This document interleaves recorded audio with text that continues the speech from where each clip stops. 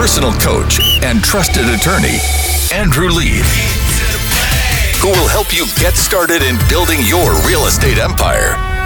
Grow your self-confidence, find your grit, and get the skills needed to dominate the real estate world. This is Real Estate Investing with Andrew Lieb. Welcome back. It's Lauren and Andrew Lieb on the Liebcast. We got such an interesting show today going down. First, we had Perry Grossman talking about Trump's tweet that there's a difference between absentee ballots and mail-in voting, which I didn't understand. And Perry Grossman worked from the ACLU, and he broke that down for us. Then I had Morty Yankovich on, and Morty was talking about political discrimination because, at work, are you afraid to say what you're thinking about if you like Trump or you like Biden or something else? And Morty blew my mind because I don't understand how there's a distinction in our law between public and private employees. It's just way too much for me. It's just way too much. We need consistency. Why is it? Anyway, I'm not going there right now. My blood is going to start boiling. I just want things to be consistent in life. But you know what? We've already had problems. I started off the whole show with the GDP, the worst GDP since the Great Depression. And what's interesting, Lauren, is why is the GDP bad? And it's obvious. It's not a Trump thing. If you think it is, you're out of your mind. What it is that we close the world. So how can you have product being made when we intentionally close the world?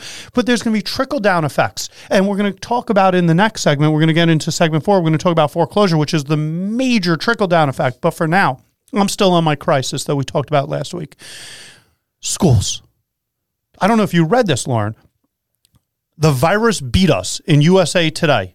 Colleges are increasingly going online for fall 2020 semester as COVID-19 cases rise. This lady, Chris, I don't know, Chris is one of those names. You should put a picture when your name's Chris. Chris Quintana writes, online is Miami University in Ohio, West Virginia University, George Washington University, California State University System, Harvard. You got to say it like it's Harvard. Then what we read, Lauren, is the Chronicle of Higher Education has been tracking the plans for roughly 1,260 colleges throughout the summer. As of Tuesday, about 49% of them said they're on track. That means the rest are. And did you read in the patch? This is crazy. They are saying that there are going to be colleges that perish because of this, because of the coronavirus. My alma mater, Hofstra University, that's where I went to law school. They said LIU, Adelphi, this corona is changing the world. And last week we asked if it was just good or corona good. I want to get my man Eric File on the line because he has some information to tell us about what's going on in the Hamptons. Hold on, let me grab him. Real Estate Investing with Andrew Lieb. Presents Dantastic Hamptons with Eric File. Eric, you are fantastic. And what's going on in the Hamptons is outrageous. Everyone's moving from the city. And I want to understand about what's happening to these school districts. You don't just do fantastic. You run the Independent, and I'm reading articles everywhere about things happening. Tell me. This is the most amazing influx of people we have seen here pretty much since right after 9/11. People coming from out of the city, coming to the Hamptons, moving there permanently, leaving the city behind, and everything that was part of life, a big part of which was putting their kids in school. So out here in the Hamptons, there's not a million people going to school. There's not PS 1 through 9,000 like they have in Manhattan and all the private schools. It's a small community traditionally. So now what's happening is every school district on the island is creating their own plan. That goes up to Governor Cuomo. Early August, he's going to make the decision with the people he worked with there about what plans are going to work for reopening, whether it's partially being remote, partially being in the classroom, every other day. There's so many plans that are out there. And in the Hamptons, they've seen in some schools a 300, 400% increase in the number of people applying for schools. Private schools are opening up satellites out there. It's really unbelievable what's going to happen because there are so many kids who need education, obviously, and how are we going to do it and how are they going to fit into the system? Hey, Eric, I heard that 90 new families enrolled in Quag, and before I think they had like 10 kids per grade. How is the schools even going to fit this many kids if you have to go back to school? And Lauren, did you see the plans? I watched some of these. They put up videos on YouTube, and Eric, you got to watch these things. They take the temperature, they ask kids the 4 questions. It's not like a Passover Seder. The 4 questions about going into the place. They start off and they say, have you ever been around COVID over the last 14 days? Or I have a kid going to 2nd grade. He just wants to pick his boogers. Like, this is ridiculous. And that's exactly right.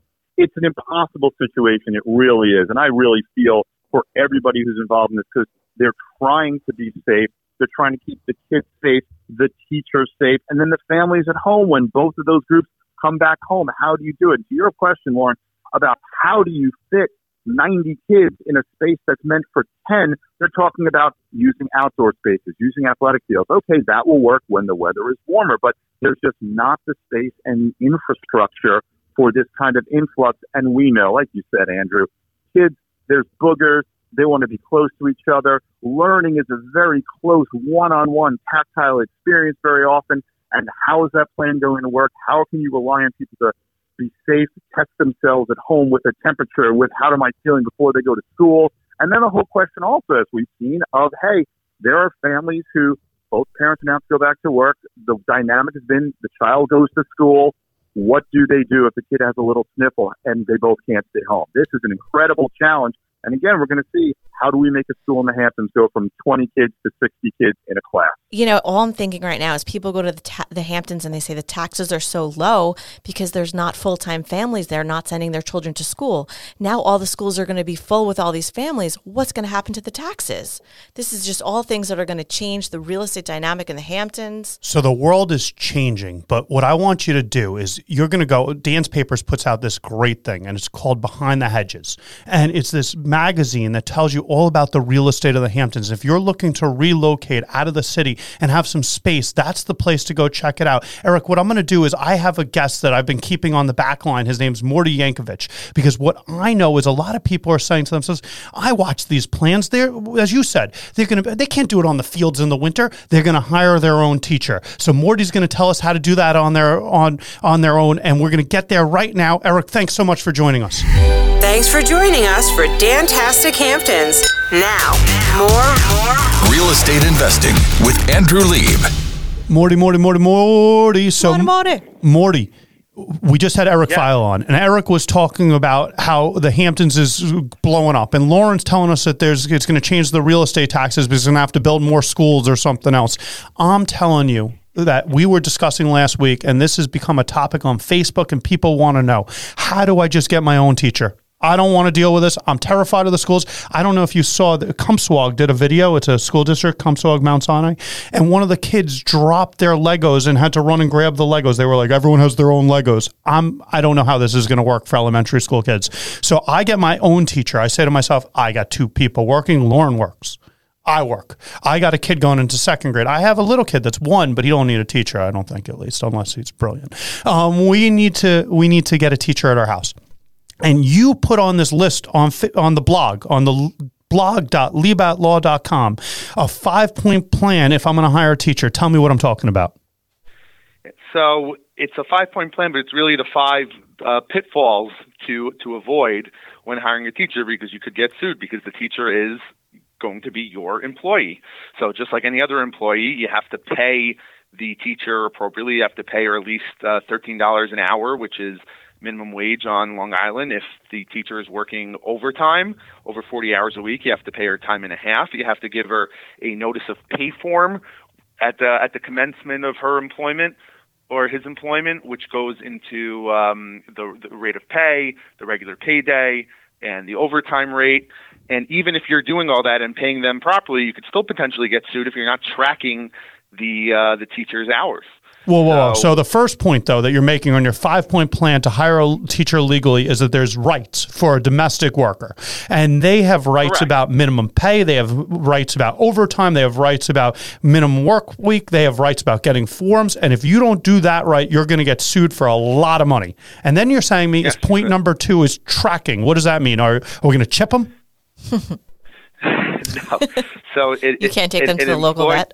An employer is required to track the hours of all of its employees. So even if you're paying your employee, in this case the teacher, the correct amount of wages, if you don't have records showing that the employee, the teacher, worked those amount of hours, the teacher can go say, "Oh no, I worked 60 hours this week, not 30," and the court would say, "Okay, employer, where are your records?" And if they say, "I don't have the records," well, then they're going to believe the teacher, and then you're going to have to pay all those damages. Got it. Number 3 is workers' compensation insurance. Tell me about that. So in New York State, if you have a domestic worker who works under 40 hours a week, you technically don't need to have workers' compensation insurance, but I would highly recommend that you do get workers' compensation in case there's a on-the-job injury, and that's what workers' compensation insurance does. It protects you, and frankly, protects the teacher in this case if there is an on-the-job injury. Morty, I'm running low on time, and they're about to boot us for a commercial.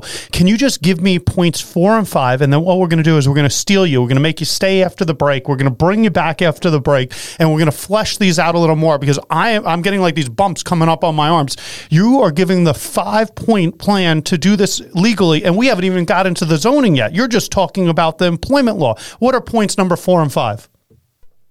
Number 4 is potential liability for COVID exposure, how to mitigate against potential exposure if the teacher gets COVID. There's lawsuits already on that.